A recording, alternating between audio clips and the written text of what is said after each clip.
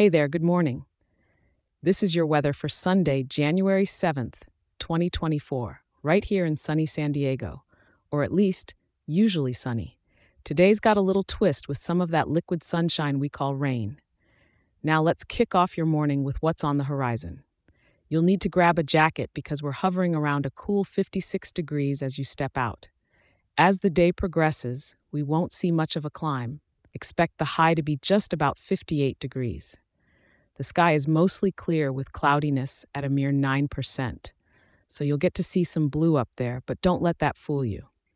We've got light rain on the forecast, and we've already collected about 1/10 of an inch, so you might want to keep that umbrella at the ready. Feeling the breeze? That's the wind coming from the west-northwest at about 7 miles per hour.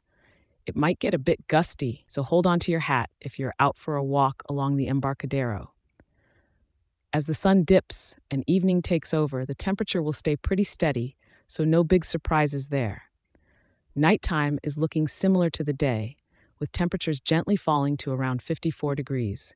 Perfect for enjoying some of the city's nighttime sparkles if you don't mind a bit of dampness. Before I let you go, remember to make the best of what San Diego has to offer.